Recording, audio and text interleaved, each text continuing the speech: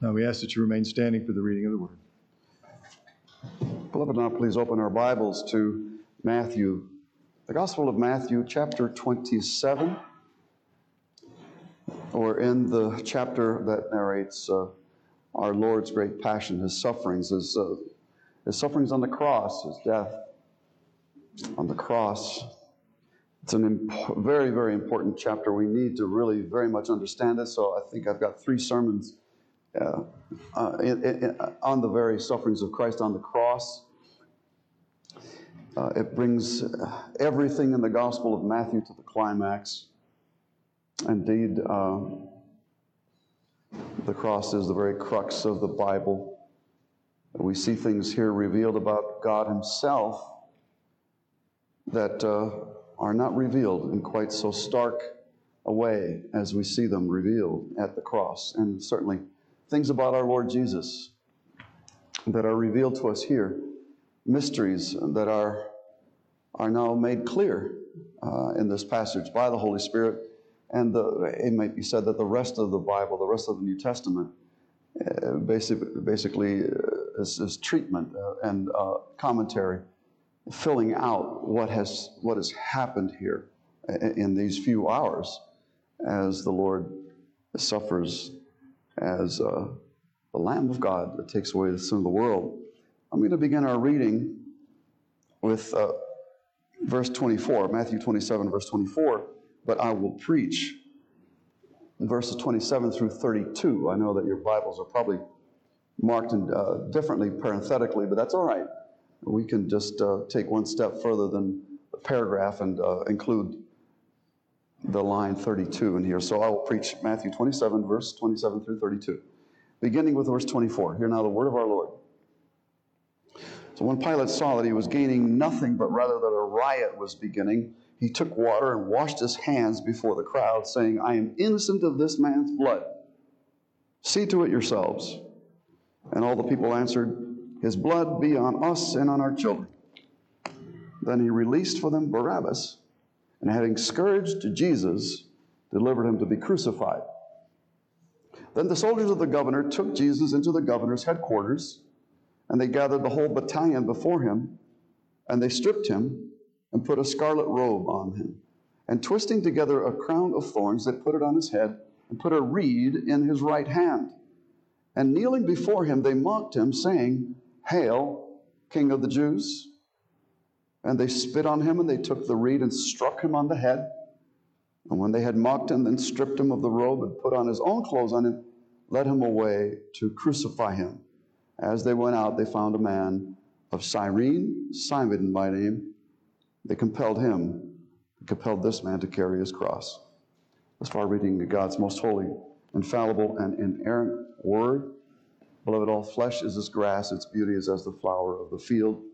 The grass withers and its flower fades, but the word of our God endures forever. This is the word that was just read to you. By God's help, it will be preached. Please be seated.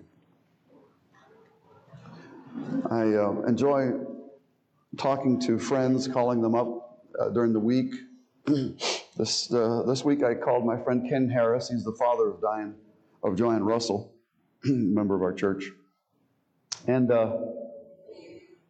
Ken has a lot of preacher stories. He always has something for me. I really enjoy talking to Ken. He told me a preacher said one time that as far as a healthy church goes, when the church is healthy, even a sermon as simple as Mary had a little lamb will satisfy. I had to chuckle at that. Mary had a little lamb. Mary had a little lamb whose fleece was white as snow. The more we think about God's lamb, the more we will be contented as Christians. The more we will praise God, because in God's lamb is revealed to us all our peace, all our joy. The glory of God is manifested in the brightest terms in this spotless lamb that was offered on our behalf, that was announced since the beginning of his earthly ministry here by John the Baptist at Jordan. Behold the Lamb of God that takes away the sin of the world. And now, the culmination of that gospel. And we see on Passover itself, that Lamb that has been prepared from before the foundation of the earth by the decree of God to die for the sins of his people, to redeem those that are under bondage, to bring them forth from the state and dominion of death, of sin, of law, of condemnation, and to bring them into an estate of grace, to open wide the gates of salvation, to open the Holy of Holies, the very throne of the Lord, and a veil for peace. Mary had a little lamb. How simple. The gospel can be so simple and so bright and so delightful. And if we would just remember the work of Christ on the cross, that, I think, would help us to keep this simple message running fast. The gospel needs to go fast and cover the world, and its messengers need to be as arrows and as angels flaming darts. The teaching here is that Jesus, the Holy Son of God, suffered greatly. And he suffered as a man, but in his whole person, there was not a part of him that did not suffer. He suffered as a person in the whole extremity of a person. That Holy Son of God, Jesus, suffered greatly in his whole person in the place of sinners as a substitute. Jesus is the Lamb of God who, as our vicarious sacrifice, as our substitute, takes away our sins, pays for our debt, grants us also not only to be debt-free, but grants us positive righteousness.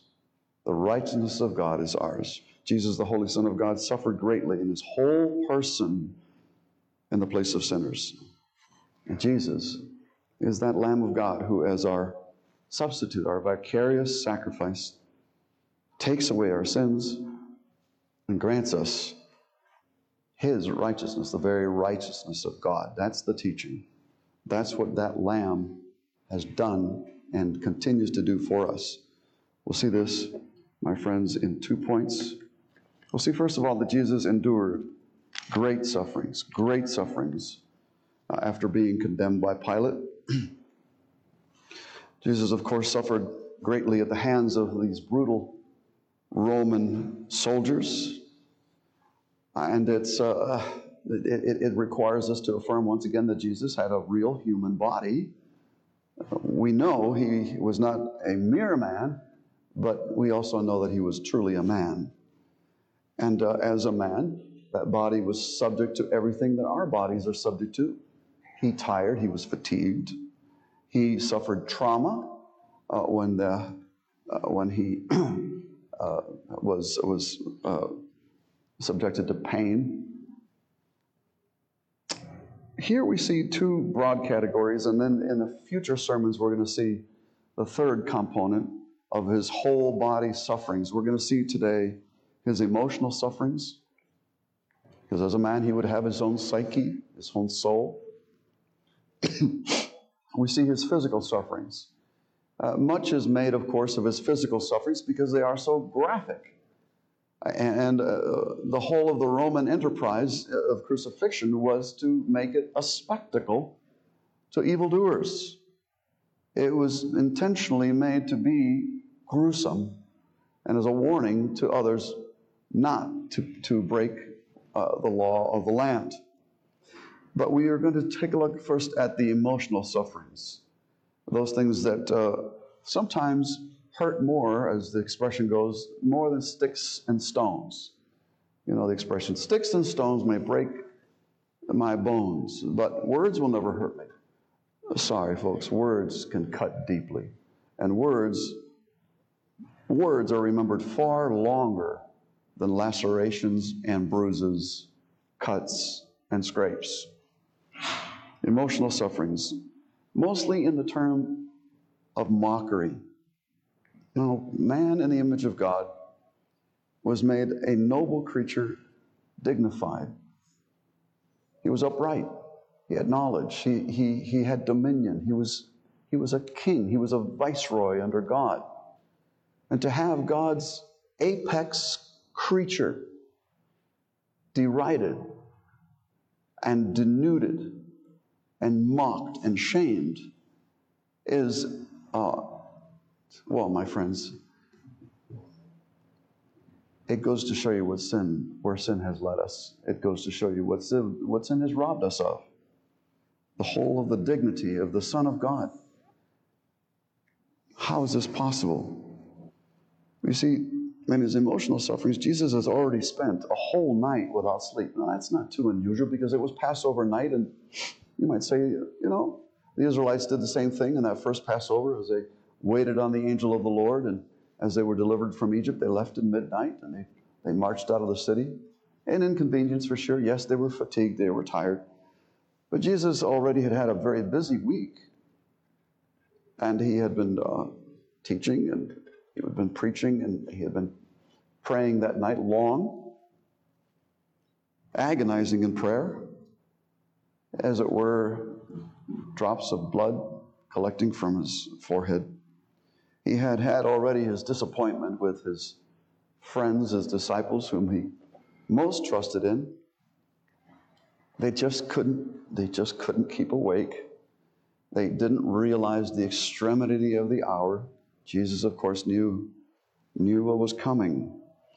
Jesus had already undergone 2 trials, and those 2 trials had gone very badly for him. All this, my friends, is trauma. I don't know if you've ever been to court. I've never been the subject of an inquiry like this. Not in the civil courts at least. But, my friends, that's hard on a person. Being in front of all people that are jeering and saying things that some hope to have a witness and collaboration, though there's not. A great amount of slander. And then 2 unjust convictions, where the Lord himself had set up government to keep order and justice in the earth. And the very government that Jesus sets up under his administration turns on the very creator of that government. The irony here is extreme. Jesus is then given to a whole cohort of Roman soldiers for torture. Soldiers can be very cruel. What were they doing? Now, it's not evident in the English what is happening. The action here is continuous and repeated. Let me narrate to you what probably is happening here so you'll get a sense, or kind of a visual of the mocking before the Lord Jesus. What they're mocking him, of course, is his claim to be the King of the Jews. He did not deny that. And that he was the Son of God. And now, of course, that would have implied Messiah, that would have implied kingship again, in a state of exaltation and a state of favor. And they wanted to rob him of that. They wanted to make sure that he understood, that Jesus understood, that this was an impossible and fantastic idea, a delirium, and they would be sure of that by the end of the day. So this cohort of Roman soldiers tortured him. They shamed our Lord by stripping him of his outer garment. Now, my friends, I don't know, we've forgotten, I think, we've forgotten that the body is to be covered. Now, people take off their clothes everywhere. You go to the mall and people are half naked anyway. They're wearing netting for blouses any longer. You complain to the constable and they say, that's their culture. Well, why can you just arrest the whole culture? I'm sick of the whole culture. Arrest them and put them all in jail. You can't do that. People think that the naked body is somehow to be glorified in, but that's not our estate after sin. After Adam and Eve sinned, they were ashamed to be naked.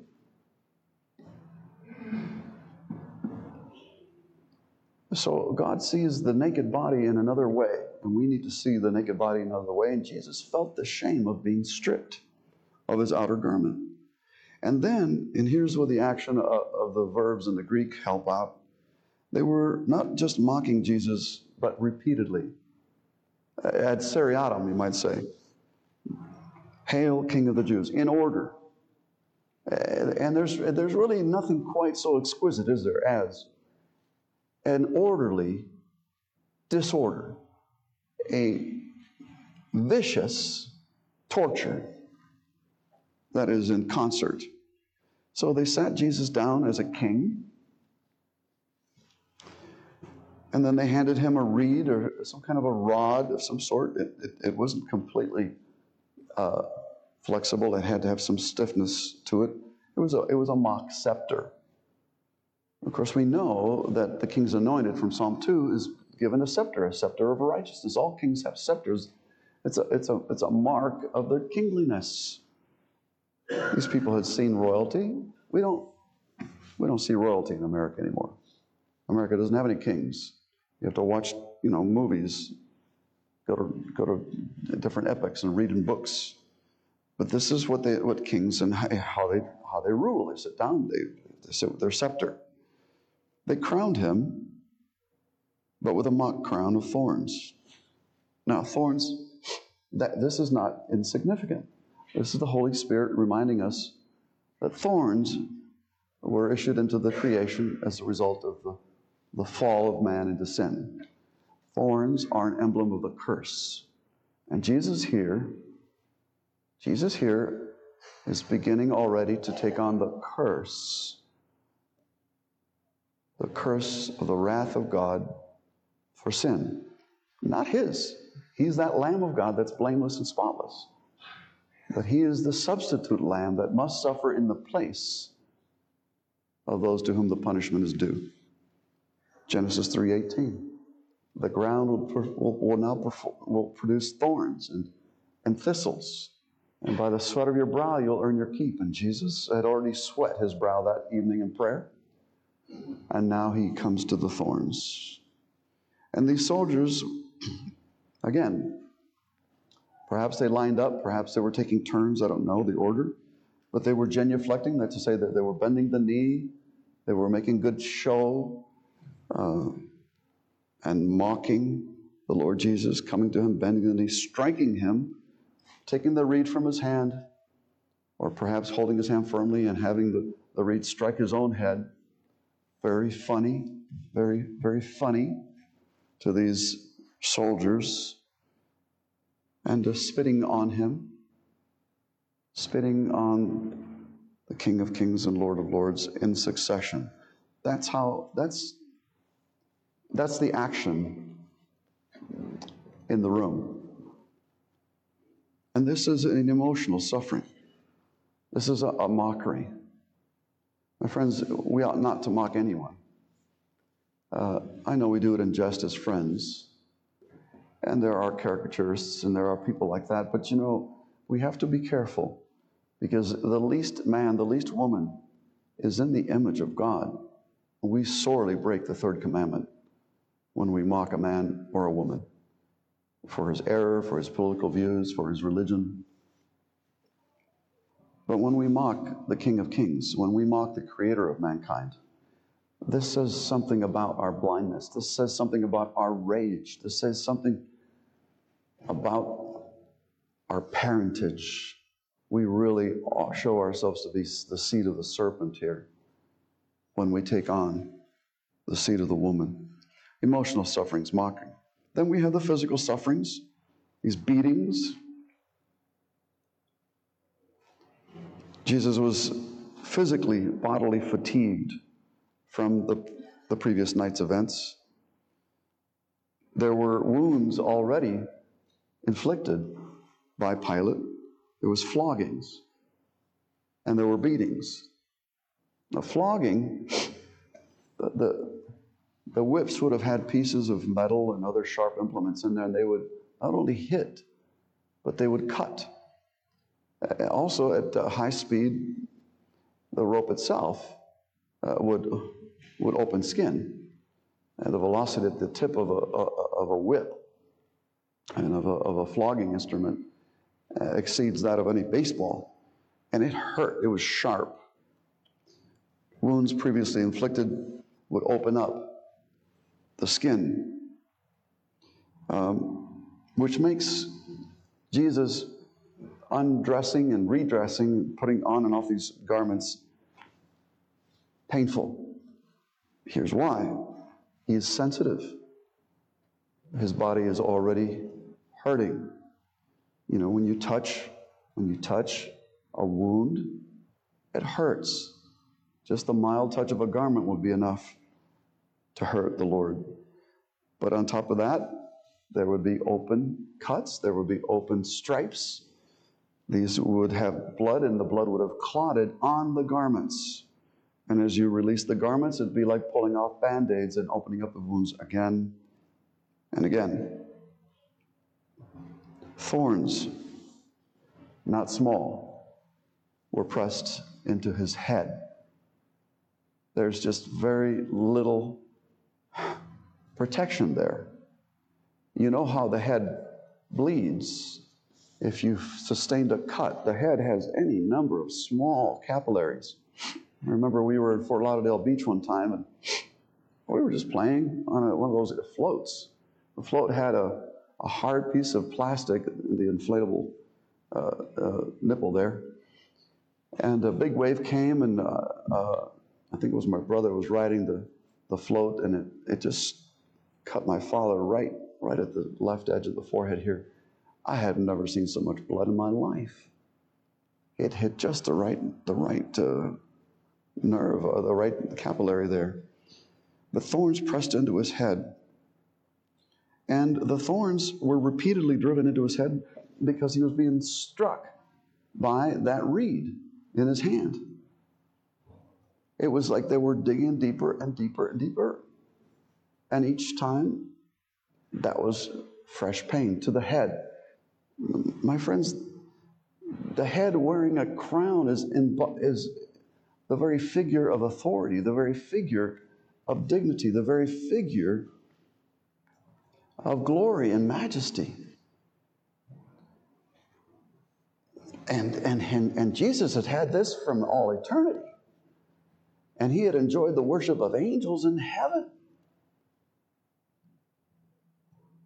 And to be treated so shamefully and so despicably. He is the head of all humanity and the head especially of the church. But how that sacred head was wounded is an amazing, amazing story. There was much blood loss. Some of you may know this. If you have lost a lot of blood, you will dehydrate. And when you dehydrate, there's a lot of danger. You might get dizzy. You might suffer nausea. Many, many things begin to go very wrong. Your oxygen content goes low. Breathing becomes difficult.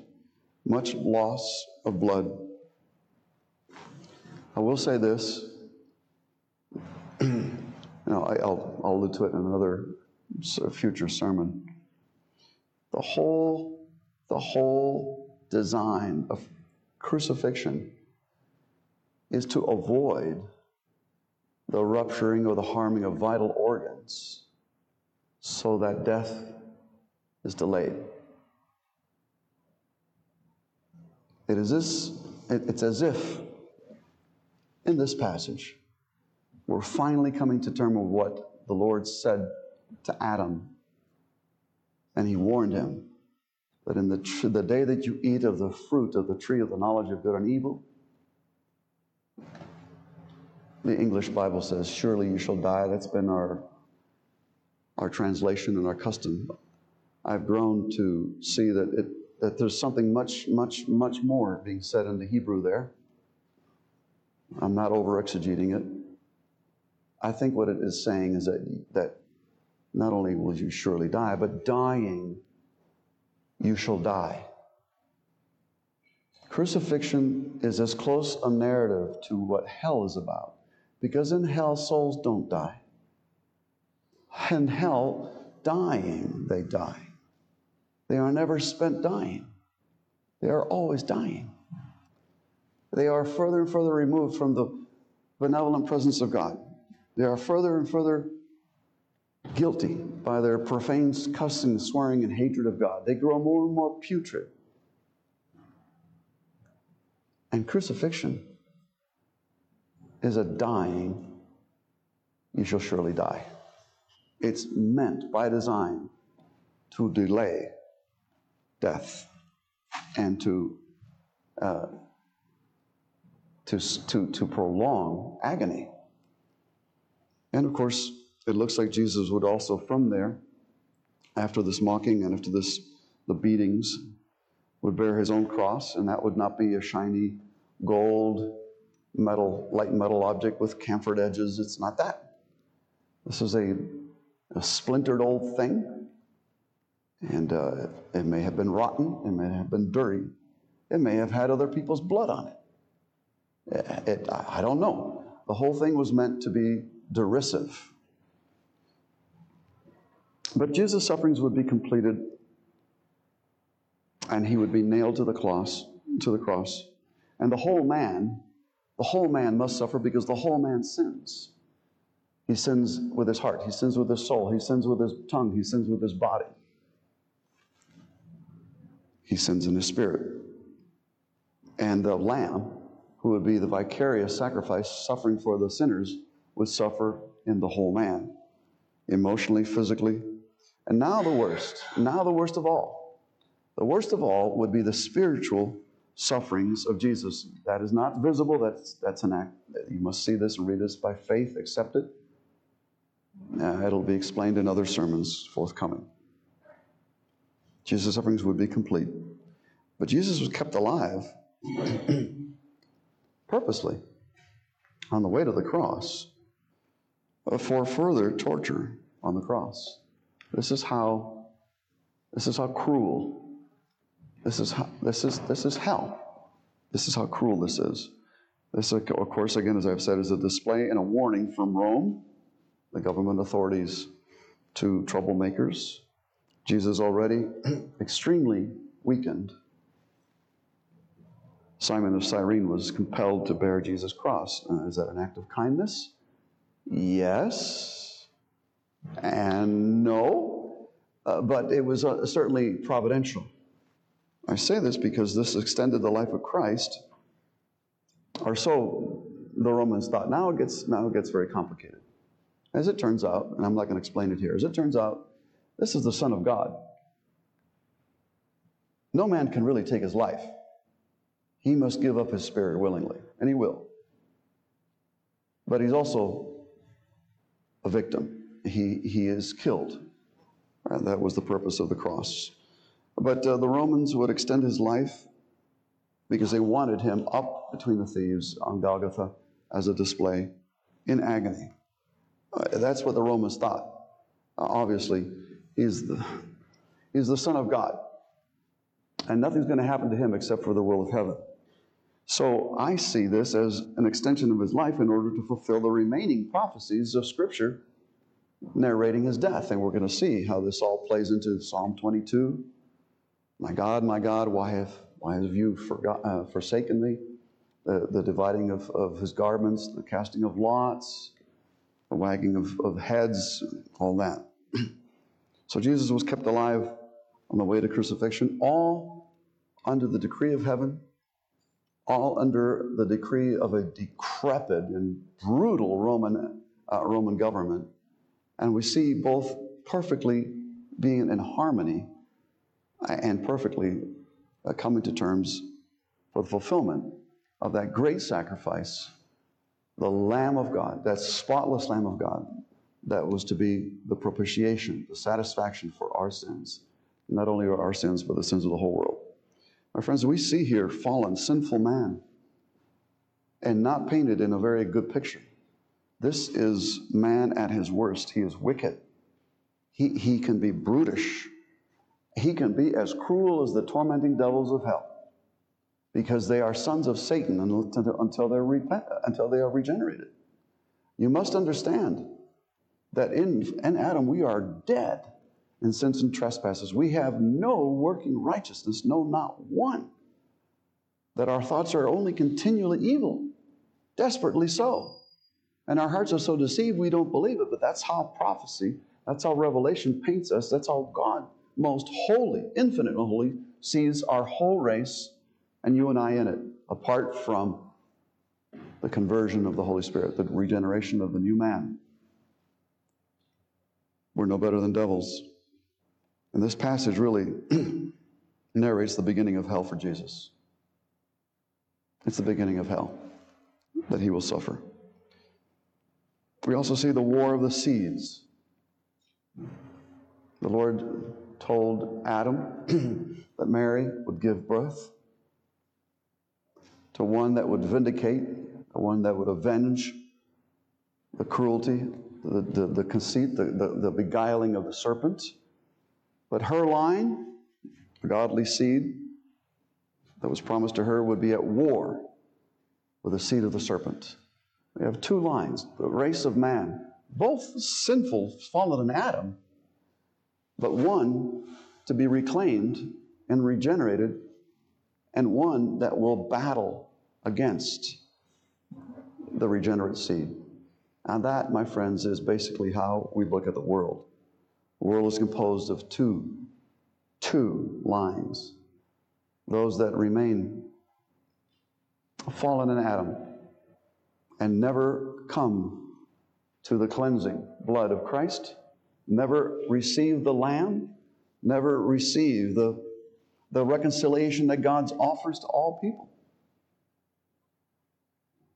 And we see the other line that does recover, that sees its own madness of heart, the wickedness, the hateful heart that would so destroy not just fellow man, but the very spotless Lamb, God's own Lamb.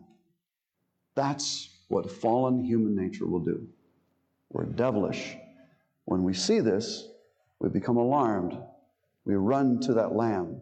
We run to God. We close with the gospel offer because we see it as a triumph over our own desperate condition. It glorifies God, and it surely brings pleasure to Jesus, knowing that he did not die in vain, but the soul has been delivered by his sufferings. The war of the seeds here is very evident in this passion. It's really the devil and his seed versus Christ and his seed.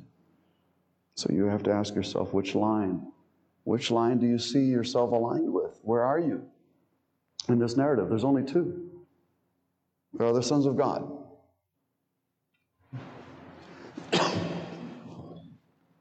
And they're the sons of this age. The second point and final point of the sermon is this. Not only did Jesus endure great sufferings after being condemned by Pilate, but Jesus' sufferings was vicarious. And I want to amplify on that. I've already said it, but I want to amplify. It was vicarious on behalf of his people. He is our substitute. He is our representative. That's to say that he is our head. Again, the song, Sacred Head Now Wounded. Again, the crown, the beatings of the thorns on his head. They are striking the head. They are striking the representative. This is the action of the passion here. He's our head, and as a representative, he then becomes our surety before God. That is to say, the payment price for our redemption is at the right hand of God. Jesus suffered then for no sin or no crime of his own. He was convicted on those two courts, right? In the ecclesiastical court, the church court, he was free of that charge, no sin. Before Pilate, that would have been the civil court, no crime. He was not guilty of either. But as the Lamb, he must suffer. And in future sermons, I'll develop the concept of hell. Not only is the Lamb slain on the Passover, my friends, but that Lamb is roasted. And that Lamb is roasted in fire. That's the hell of the Lamb of God that takes away the sin of the world. Scripture attests so many places to this. I don't have time to read it. Isaiah 53. He's presented as that surety, that sacrifice that avails. By his stripes we're healed. 2 Corinthians 5, he, that is Jesus, who knew no sin at all, became sin for us, that we might become the righteousness of God in him. If there's one verse that you should park and meditate on, it's 2 Corinthians 5, verse 21. How can the perfect Son of God, a divine being incarnate, take this expression as becoming sin for us? And yet that is what the Scripture says. Every part of the passion, my friends, every part of his sufferings was intentional, measured, exacting, and just, and it was vicarious on behalf of us, our sinners. Let me explain. Jesus was condemned, though he was innocent. We will be acquitted, we will be judged innocent, though indeed we are worthy of death because we're guilty. He condemned, we pronounced innocent. That's a vicarious substitution. He, a crown of thorns, he who rules the nations, he who at his birth was adored by kings, wise men. At his birth, the angel choirs left their gaze of the heavenly throne and looked down at the manger. A crown of thorns to this king to crown his people with glory, who are people who are but dust and accursed dust, a people earning their keep by the sweat of their brows, worse than slaves, now promoted to kingliness. Isn't that, my friends, a vicarious transaction, a tremendous imputation? He, my friends, it must be said reverently, was stripped naked in shame. He was stripped that we who are naked and of ourselves shameful might be clothed in white splendor of glory. This is by his imputation and his gift to us. He was mocked and he was cursed, that we, his people, might be honored and blessed as kings, as priests, as a commonwealth of prophets, that we might be advanced and sit not in our ashes, but among the princes of his people. He was mocked and declared unable to even save himself on the cross. No, come down. Hey, you're the Son of God? Okay. Where's your kingdom? Save yourself. You saved others. Come on down. He declined. He declined. He had to lose himself. He had to die on our behalf that he might save us, because he's able to save all who come to him.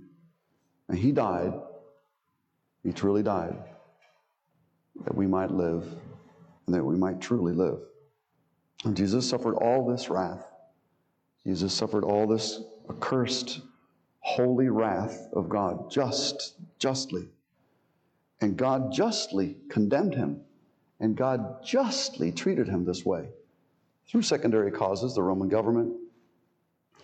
But he justly did this because God the Father was imputing sin to him. And that's the mystery of Isaiah 53.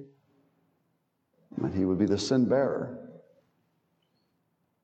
But it was for us. He broke no law. We were the lawbreakers. So know for certain that the curse of God's law still abides on you. That God, what he's showing all humanity here, the spectacle of the cross, is that while God may be very forbearing, sending his rains and due seasons and fruitful fields and happy marriages and wine and vineyards. He's sending all of these good things to all people indiscriminately. But that's by his forbearance. He by no means winks at sin. He shows us precisely what he thinks of sin. Because when he imputes sin, when he places sin to the credit of his own Son, Jesus, he well nigh annihilates him. And that's a holy justice and wrath. The curse of God's law abides on you and on everyone who does not have the Lamb's blood.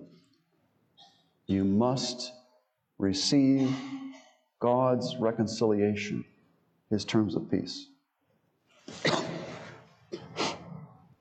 And that's offered to you. Believe on the Lord Jesus Christ and you will be saved. Your sins will be forgiven. You will be granted repentance. You will be given the Spirit of God that will give you life and will cause you to walk in his ways, to love his ways, to love his teachings, to love his law. And unless you do this, unless you repent of your sin and believe that Jesus is the Son of God, then dying you shall die. And you have a portraiture here of what hell is about.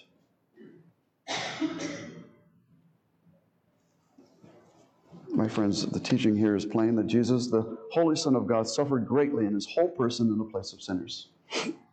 Jesus is that Lamb of God who, as our vicarious sacrifice, takes away our sins, and he grants us all his wonderful benefits and privileges and status as sons in the Lord. My friends, study all of this carefully.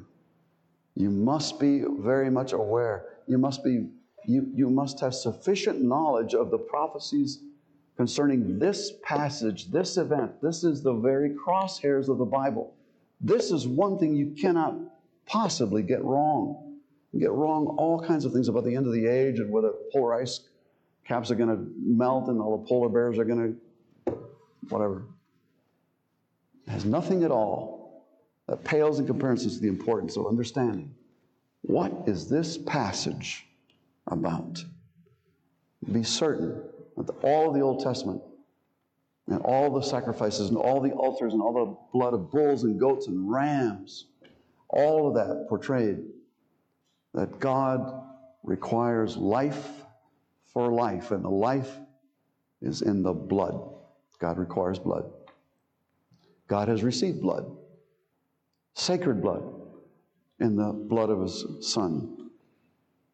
All is fulfilled in this passion of Christ to make an end of transgression and sacrifice and usher in an everlasting peace and reconciliation and sonship and glory. My friends, study the details of Jesus' passion. Meditate on these things often, especially 2 Corinthians 5. All of the mysteries of the ages are here, narrated for you and revealed.